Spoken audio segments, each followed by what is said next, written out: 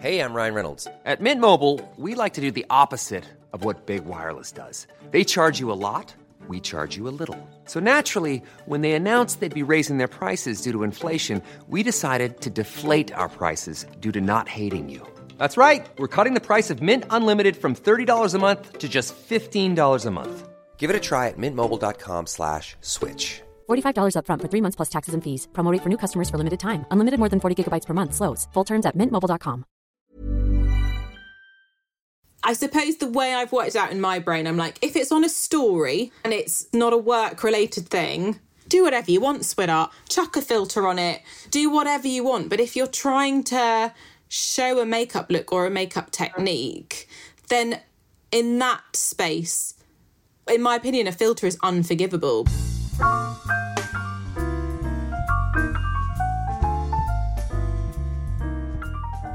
Hello and welcome back to Beautiful Lives, the podcast in which I, Madeleine Spencer, am joined by guests to share some of the challenges they've faced and triumphs they've enjoyed during their life, as well as touching on the relationship between their inner and outer self and where beauty memories and rituals have had an impact. Today, I'm joined by the makeup artist Hannah Martin. She's far too discreet to divulge her client list, but let's just say there are a fair few royals on there, and she's created some of the most dreamy, them but better, so to speak, makeup looks you'll be well acquainted with. This episode is a bit about how Hannah embarked on that journey. I especially loved hearing about how a counsellor changed the trajectory of her life and found her tips towards the end really handy, but it's also a lot about her life and how Hannah navigated the grief of losing her mum and about the secret to her long marriage to Simon. I was very moved by a lot of what Hannah said, particularly during those sections. This episode is brought to you by Temple Spa, one of my favourite luxury British skincare brands. Using only the finest ingredients, Temple Spa are all about creating exceptional results-driven skincare and experiences that make a real difference to your skin and soul health. Please do keep listening to hear more about my recent immersive online Spa-to-go experience and how you can get involved a little later on the show. Here's Hannah. Hi, Hannah Martin. Thank you so much for making time to come on. Oh, thanks for having me. I'm sorry it's taken us so long to finally have this moment. You were on my list right from when I started recording these podcasts. Tell me then about you, your childhood. Where did this makeup thing have its roots? When did you first have a moment of noticing the way people look? So what's interesting, and I'm sad I'm sitting on this side of the room because I was literally just talking about this very same thing and showing some props. But my mum had a really kind of sweet dressing table. She bought it for her 21st birthday, and she'd sit at that dressing table every morning and do her makeup. And it was kind of one half of like a clip mirror, and it's kind of a pink and white swirly thing. 2 little mirrors on it, one's magnifying, one's not. And she'd slot it, it was broken, so she'd slot it between her fingers and then start her makeup routine. And the dressing table's in my garage. I have the mirror literally behind me at my makeup station, and I was absolutely transfixed. And I remember she had like a squeezy, I want to say it was Vichy, but a squeezy tinted moisturiser that was significantly warmer than her skin tone. She had like an olive skin with freckles, but I remember being, if ever I saw her without her makeup, I was surprised how pale she was naturally.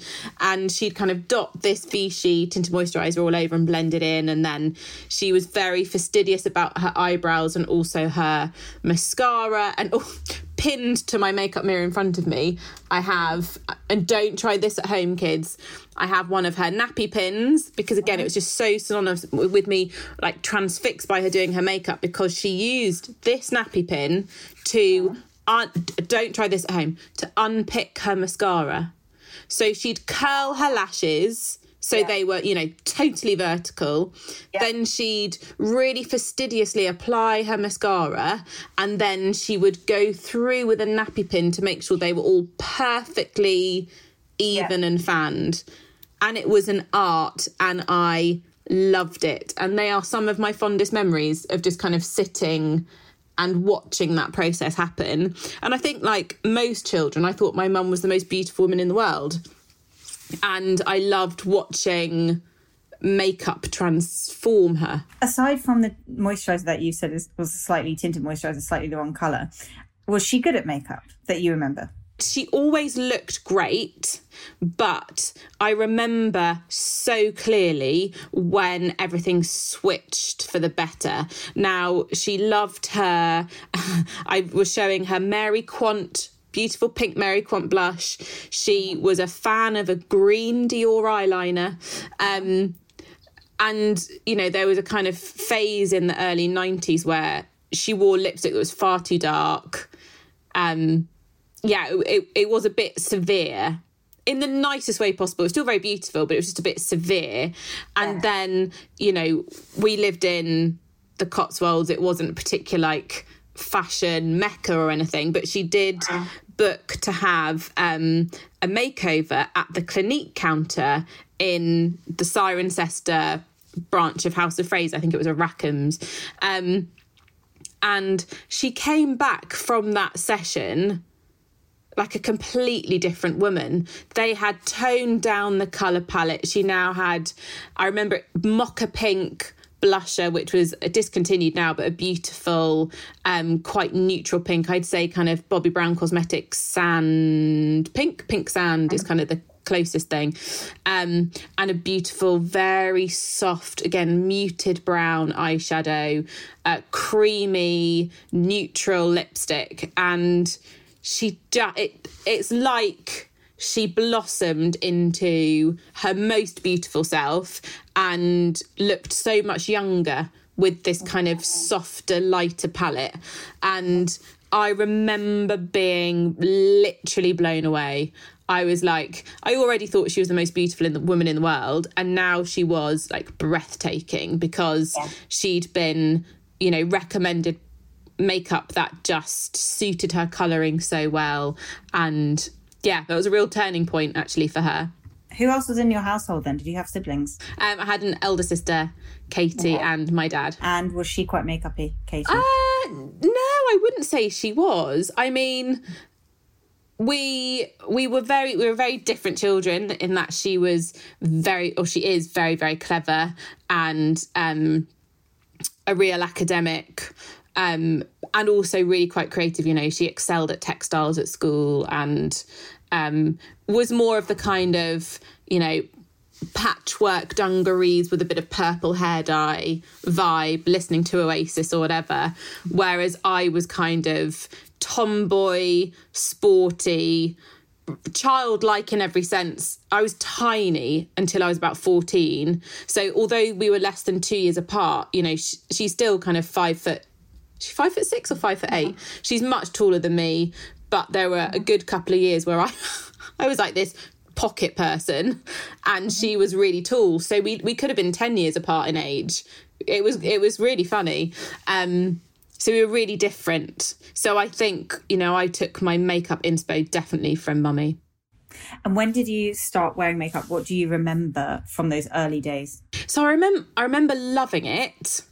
But I remember, you know, not necessarily not wanting to wear it, but just there were, you know, from the kind of absolute obsession with my Tinkerbell makeup set that I got one Christmas at the kind of age 4, which comprised of a bronze blush colour and like that peel off nail varnish stuff that came off in the bath. There was a massive chasm where just makeup didn't really feature. And then suddenly I grew obsessed with Natural Collection clear lip gloss and clear mascara. Like, we weren't allowed to wear makeup at school, but we'd all kind of sneak on a bit of clear mascara. And to be fair, you couldn't see really any benefit, but it was just that knowing that you're wearing your clear mascara. And then as that kind of fascination grew, I started asking for Boots vouchers. So, you know, people say, oh, what do you want for your birthday? You know, and it went from kind of pogo sticks to Boots vouchers. And I'd go to Boots and, you know, I fell in love with a Rimmel eyeshadow that was kind of a twinsy eyeshadow. One was like a shimmery champagne, the other was a brown. And I did kind of the classic champagne lid with the brown through the crease. And then I bought up loads of kind of neutrals from Natural Collection, kind of camel tones, browns, brick kind of eyeshadow colours. And I'd absolutely love kind of playing with him. But I remember very clearly going to my youth group one evening, and I think I'd asked my sister for help actually, and I must have been about 14, and Sarah, one of the youth group leaders, was like, oh, I've never seen you in like proper makeup. Oh, you look lovely. And maybe I'm overthinking this, but I don't really remember having received compliments for my appearance before. Do you know what I mean? Because I was very much like straight up and down, tomboy, sporty, very childlike in features. And I was delighted to finally feel like I'd had a bit of an acknowledgement of my very young but still kind of womanhood. Yeah. Friends of mine were like, curves and, and had been for years. And I physically wasn't there for it. I was, quite a late bloomer in that sense. So it kind of handed you that baton of like, you're a woman and you can be seen almost at quite a young age. Yeah, honestly, when I was 14, people would think I was like 9, 10 because I was so tiny. And it just felt, I loved being almost just being recognised for a minute as not being a 10-year-old. But then a year later, you met your now husband, Simon, at 15. I find that staggering. And it's funny because I joke all the time because, had we met any sooner, and my fear is that he maybe wouldn't have been able to get past the like sporty tomboy. And I'm like, I can just see this scenario where we would have been the very best of friends and I'd have been like madly in love with him, but it would have been horribly unrequited. So I'm eternally thankful that I had a year to grow into womanhood a little bit. I mean, I was still a bit sporty and scrawny really until I went to uni, but yes, I'm glad we hadn't met any earlier. And you've been married now for how many years? We just had our 15th wedding anniversary. Wow. Okay, so what do you reckon the secret to having that long a relationship and still being really into each other is? I wish I knew. I think we very much had a very strong basis of friendship from the get-go. Like, we were the very best of friends. That is still the case. I mean, it sounds cheesy, doesn't it? But I suppose one of the keys is that we chose to commit, or like we chose to love each other or commit to love each other for life. So very much I feel like that means that when the going gets tough, you kind of go through it rather than leave it or run away from it. Does that make sense? But we did probably, so it was before I got pregnant with Beau. So, and she's nearly 4. So quite a few years ago, we actually did something called the marriage course. And it was absolutely brilliant. And it was actually, at the time, it was really needed. And I want to say it was an 8-week course. It was on a Monday night. We met in central London, went to this course. They forced you to sit at a small table together and you kind of had people speaking from the front, Nikki and Cilla Lee, and then you had a kind of workbook. And, there'd be times, each week was a kind of a different topic. And they made you confront things and talk. And actually, one of the most eye-opening sessions was a listening session. And I was like, I'm a great listener. You're the one who doesn't listen to me, blah, blah, blah. And they made us do this exercise where you had to listen to your partner for 20 minutes and not say a word. And it was the hardest thing because I realised, it shone a light on the fact that I often will jump in when Simon's trying to speak. And I think I know where he's going, so I jump in. And I often jump in because I've got such a poor short-term memory that I panic if I don't say what I'm thinking right then, that I'll forget it or whatever. But actually, I realised in that moment that I wasn't practising effective listening. And, you want to be heard. Of course you want to be heard, especially by your partner. So, yeah. That was a real eye-opener. And we still use a lot of the stuff we learned to that marriage course, like now, in our marriage. When you were with Simon, right in the early days, going back, you went to uni and you studied nursing. Yeah. Did you want to be a nurse at that point then? Well, did I want to be a nurse at that point? I think I did.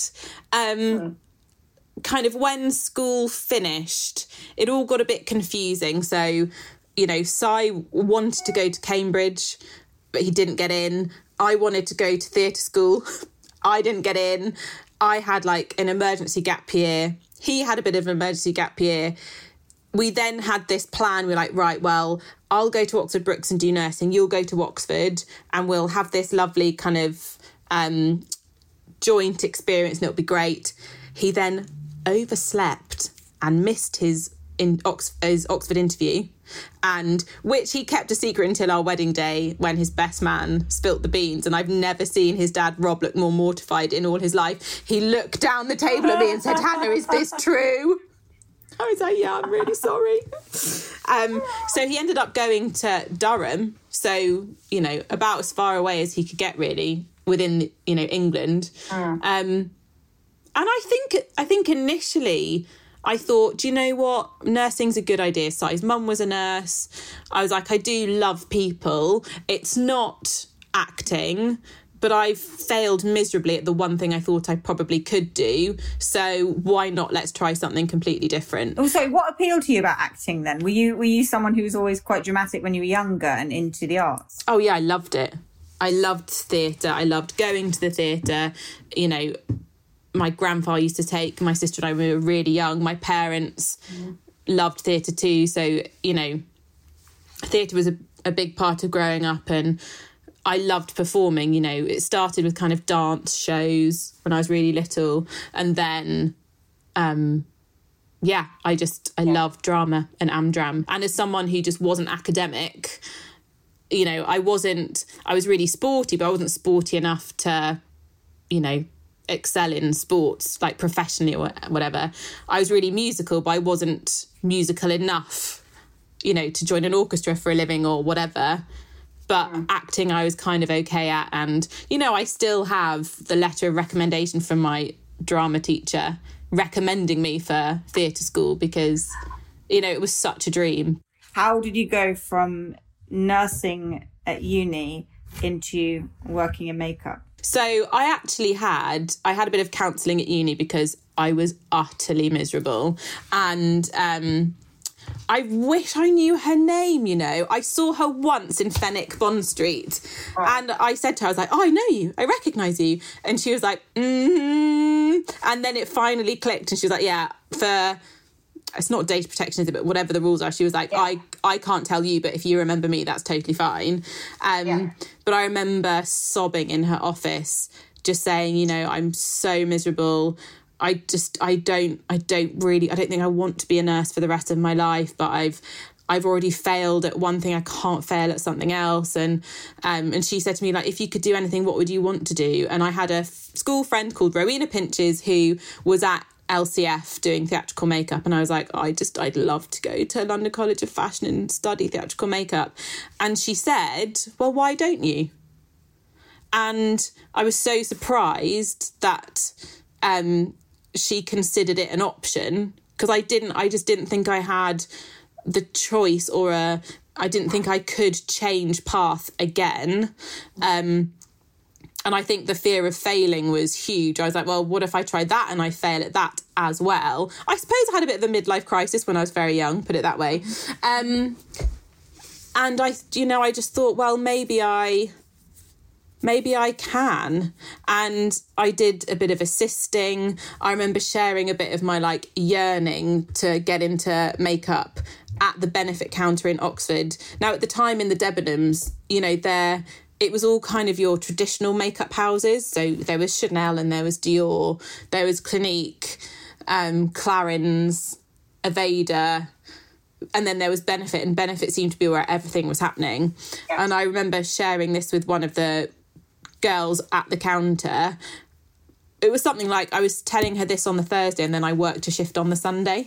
Like, it was a very kind of rapid, well, don't just talk about this. Why didn't you come and work with us and see how you get on? And I did that alongside my last year of uni, and then the year between finishing my degree and Simon finishing his degree, I worked there full time. And that was kind of the start. And how did you find people to assist? Did that come through that as well? No. So it first came through, the first assisting job I got was assisting a makeup artist who'd done my makeup on. I used to do a little bit of, for the local hair salon in Oxford, I used to do a bit of hair modelling. Okay. So, pictures in the window, and I assisted her, which was great fun. I think one of the biggest worries I had was telling my parents that I wanted to try again something different. And so I finished my degree. I didn't leave. So I finished, I completed the hours. I didn't do a dissertation and I didn't do the management module. So it was downgraded to an advanced diploma. But I didn't even go to my graduation or anything. I was so done. What did your parents do? My mum had lots of different jobs. My dad's a solicitor. My mum had lots of different jobs.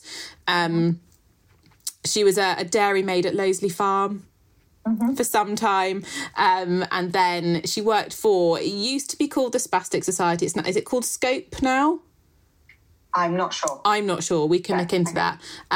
But I remember telling all my friends that she once got to demonstrate a new wheelchair on Blue Peter, and I thought that was the coolest claim to fame ever.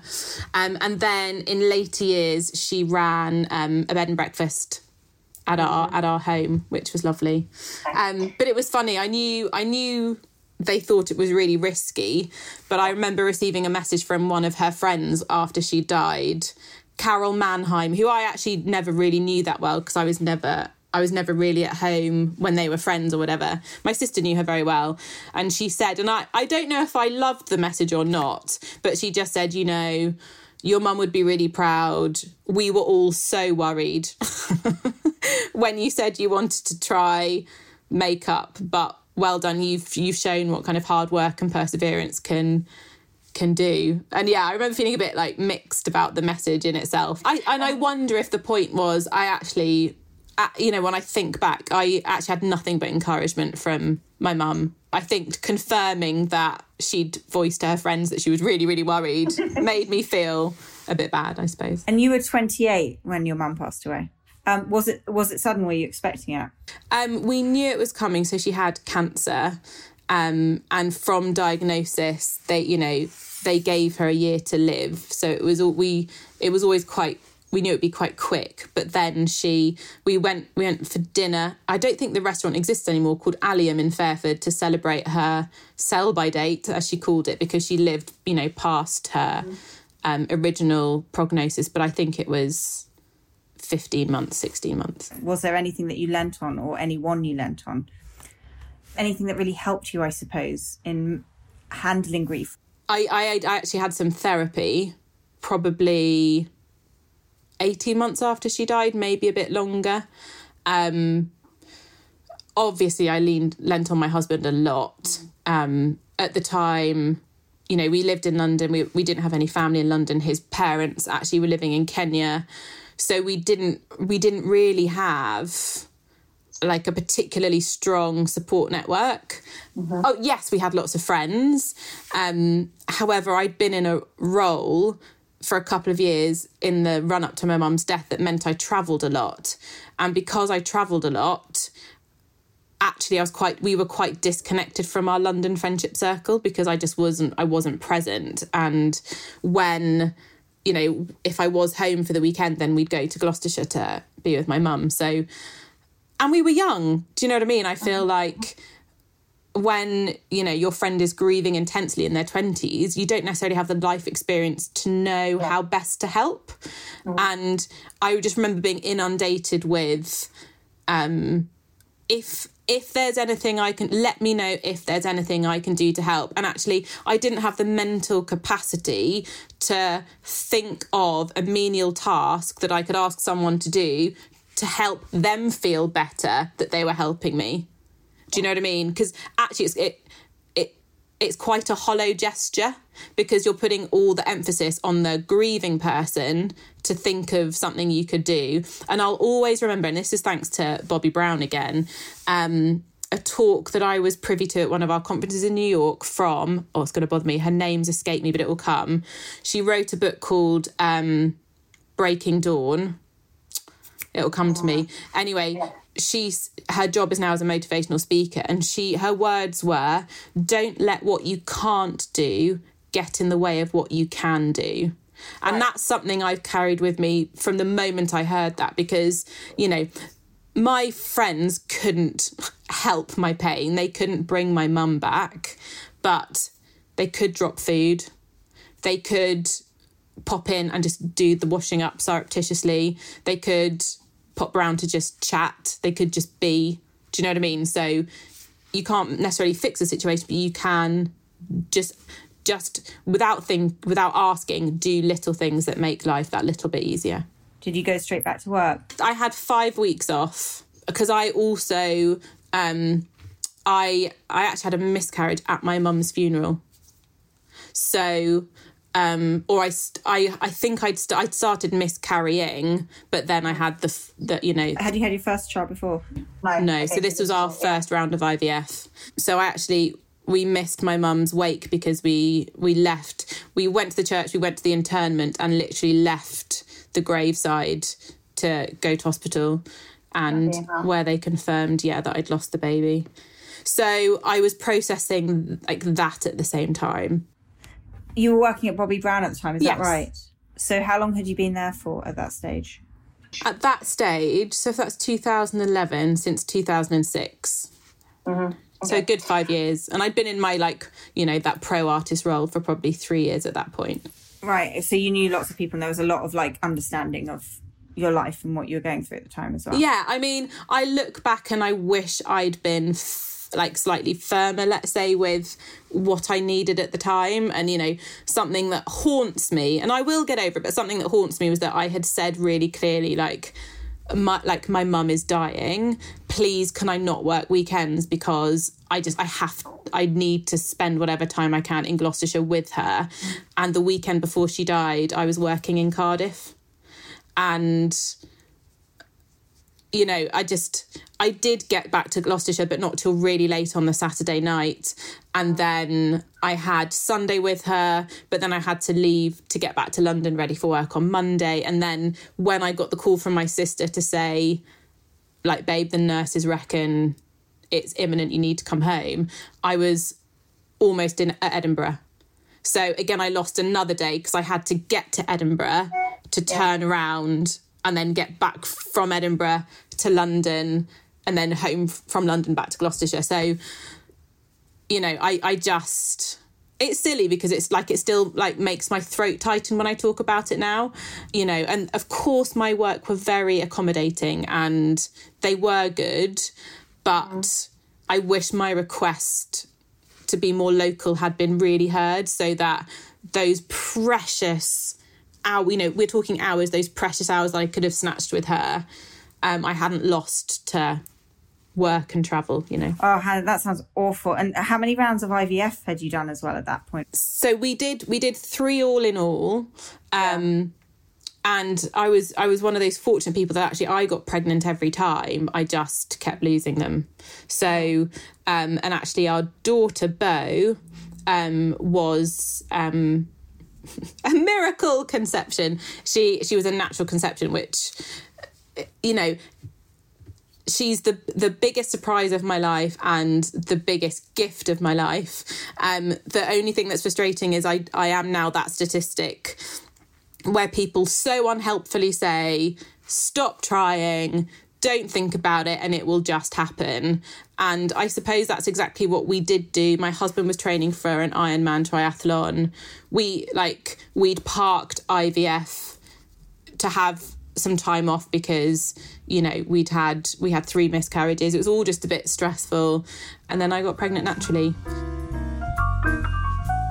As promised, I thought I'd use a little break in this episode to tell you a bit more about my Spa2Go class experience with Temple Spa. After joining a class a few weeks ago, I decided to host my own, so I asked a few of my oldest friends to join me for a pamper across Zoom with a Spa2Go lifestyle consultant. Learning about the results-driven ingredients in our skincare, as well as trying out the products, was such a treat, and we unanimously fell for the In the Beginning cleanser and the Repose Night Cream, both of which are fixtures on my skincare shelf, by the way. It was such a lovely reason to all come together, and I'd very much recommend. So if you want to host a class, you can band together with some friends and have a virtual skincare session, or grab your nearest and dearest and bring the spa to your home. Temple Spa will send you the little box of products beforehand, so you're good to go. And if you fancy, you could also become a Spa2Go lifestyle consultant and lead the classes. I'll pop all the links and info in my show notes. Thank you for powering today's episode, Temple Spa, and let's go back to Hannah Martin now. Let's just rewind a little bit in your career and then I'll come to the present day. I would say that you are very well known for doing healthy glow, which is why you so naturally segued really well into doing wedding makeup, because you make people look how they want to look, like that sort of Jennifer Aniston-y glow. Oh, what a great reference. Yeah. Was that something that you just sort of gravitated towards? Yeah, I think it's just my favourite kind of look. Yeah. I love fairly simple, fairly straightforward, glowing skin, and usually like a soft smoky eye.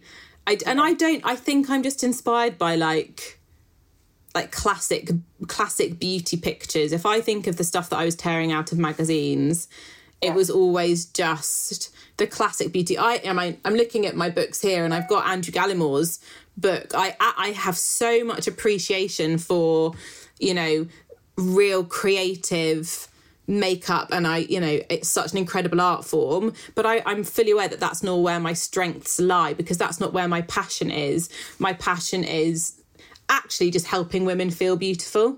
I love it. There's nothing more addictive, or kind of, for me, what's the happy drug? Is it dopamine? I think it is dopamine. For me, it's that feeling when someone looks in the mirror and you see their whole spirit lift, their shoulders drop, and they start zhuzhing their hair and flicking and pouting, and they walk away with a hop and a skip. And people genuinely do that when they feel incredible, and that's probably just that's my favorite thing about the power of makeup.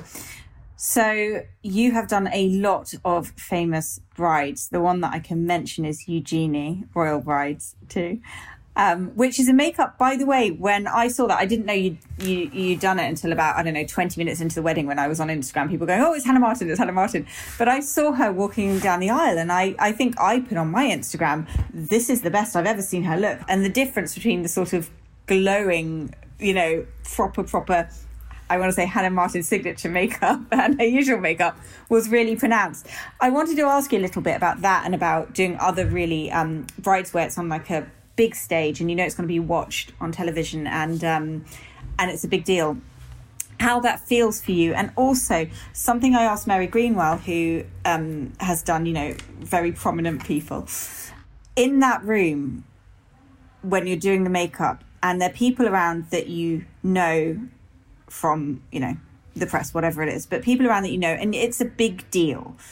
Do you feel the sense of that as you're doing it, or do you go into an automatic mode? I think there has been, ahead of big events, a certain amount of anxiety and stress, because it's a makeup look that's it's going to be critiqued. I think sometimes the general public are kinder than peers, because for some reason I think peers quite like to pick apart each other's work. I don't know what purpose it serves. And actually, I was talking to a friend about this recently, where I was like, actually, as a makeup artist, I very much try to not judge a makeup look, because you never know the circumstances behind it. So you don't know if the client insisted on said shade of foundation. You don't know if the makeup artist had 5 minutes whilst hair and nails were working at the same time. You just never know. So don't judge. So I think I've always gone into those kind of slightly bigger jobs nervous, and often some circumstances actually haven't been that easy. If I think back to my darling Eugenie's wedding, actually just the way life worked, we didn't get to Windsor till fairly late. The hotel was incredibly busy with guests. We were put in a room that didn't have any beds for the children. Diana, it's the only time she's ever been physically sick. She started throwing up. She fell asleep. So Simon lay at the end of her cot bed. I shared a bed with Bear, who kicked me all night. And I was like, I can't believe I've got such a big job in the morning and I'm not sleeping. This isn't happening. But thankfully, with the bigger weddings I've done, there's always been prep time. And we've managed to create an atmosphere of calm whilst we're doing makeup, so that there's, time to focus, time to get it right.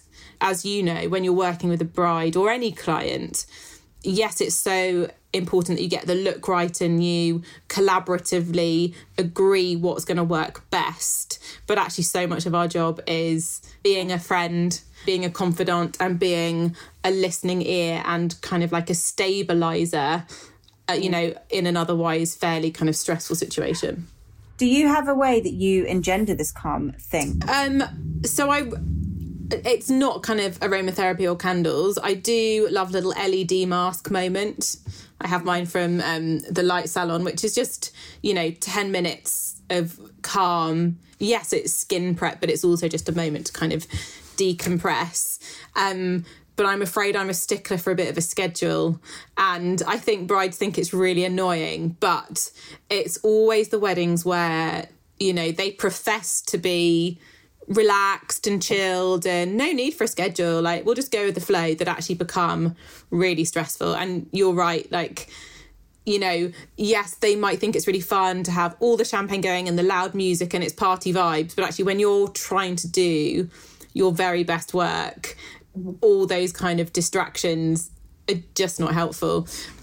So I too often say to my brides, if possible, it'd be lovely if we could have, a calm moment together. I remember one of my brides, the lovely Alice Edwards, she actually stipulated that, and we took ourselves off and got ready elsewhere, and it was perfect. And that was quite a few years ago now, but I remember thinking, right, I'm going to try and do this with my brides going forward. But it's not always possible. Sometimes if you're in a venue and there is only one room and you're like, okay, you've got 8 bridesmaids, the bride, the dogs, 3 hairdressers, wedding planner, it's all going on, and you just have to crack on. What I do is I endeavour to always set my kit out in the same way, the same pattern, and that I don't always get the time or the space, but I try to, and it's something I learned at Bobbi Brown Cosmetics, and that's just so that you kind of always know roughly where you're reaching for the product that you need, and that really helps. It's always the jobs where I don't have time to set up properly that I get most flustered, because there's nothing like being in a rush, feeling a bit panicked to make you blind. I'm going to ask you some sort of fairly specific questions surrounding this topic, so more product-based. So the first thing is, if I would say to you 5 makeup products to get your signature look, if someone wanted to go off and do it, what would be your 5? Ooh, an excellent moisturiser. A tinted moisturiser, a concealer, a cream blush, and a mascara. So that's keeping it very, very minimal. But I think with those 5, you've got the basis of a bit of a glow. How you prep the skin is so important. And maybe I just need to do a video about it, because I feel like I'm saying this on repeat to people who are like, Hannah, I bought X and X foundation, but my skin still doesn't look glowy. I'm like, okay, let's unpick it. What's your skin type? What are you wearing underneath? How are you treating your skin? And I think often there's a misconception that the foundation is the product that's going to make your skin look its best, when actually 98% of the time it's actually the prep beforehand. 100%, yeah. So with those products then, do you think that spans any age? Actually, yeah. If you're young and maybe you've got problematic skin, it's okay. You've got a sheer base and you've got concealer that you can top up to conceal any blemishes. If you are more mature, it's always much more modern and youthful appearing to have a bit of a glow to your skin. I asked people online what they'd like to ask you. A lot of people said, I'm mature. Can I still do makeup? Can I still do X? Can I still do Y? So what would you say the answer to that is? Absolutely, yes. Yes. It might be that your skin needs more moisture than it did before. It might be that you want to opt for a lighter foundation that you've before. It might be that, like my mum, it's time to investigate I hate to say it, a slightly more muted hues. Now, I don't mean muted hues so you disappear and you're not noticeable. That's not what I mean. But I mean, there is a time as your skin tone changes, as your hair colour maybe changes, where, you know, my mum's emerald green eyeliner stopped working. It was too harsh, you know, and it might be that opting for a softer route is more flattering. Bringing a face to life, if you just look grey and pale and pasty and bad, not that pale always looks tired actually, but if you're looking tired and you've got that feeling that you just want to take your energy in your face up, what's the easiest way to do that?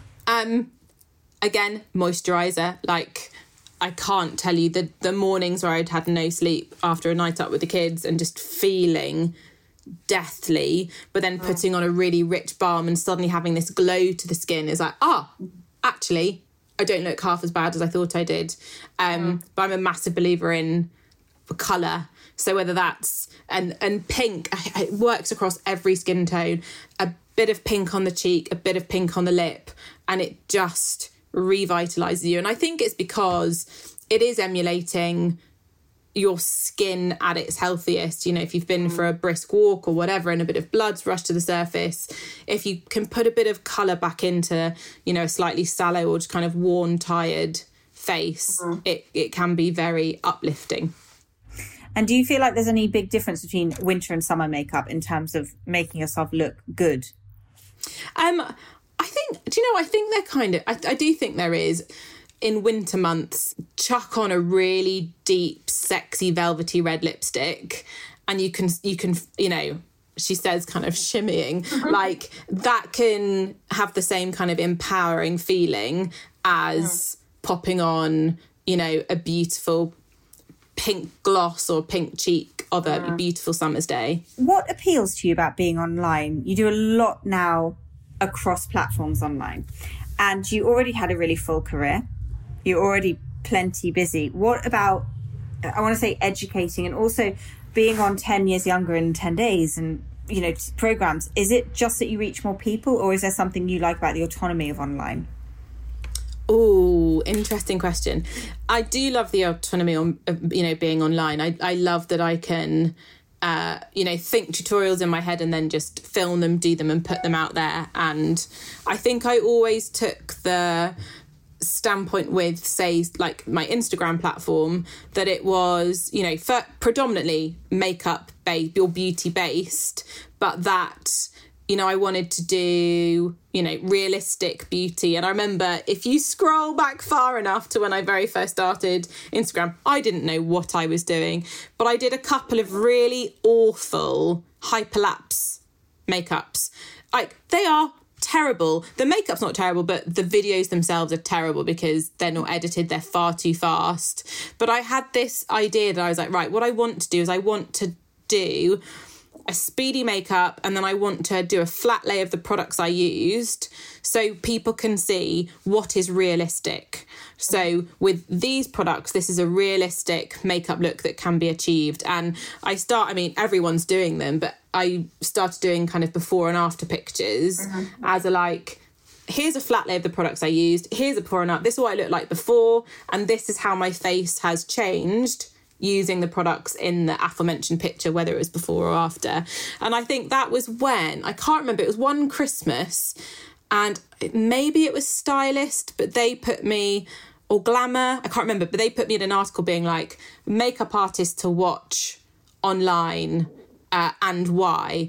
And they'd said, like, we love Hannah's, like, authentic before and afters. You know, it's super realistic, because I was so irritated with, you know, either just super heavy makeup pictures or pictures that were like ridiculously altered. And I remember, I'm talking about before things like Facetune, or did Facetune exist from the beginning?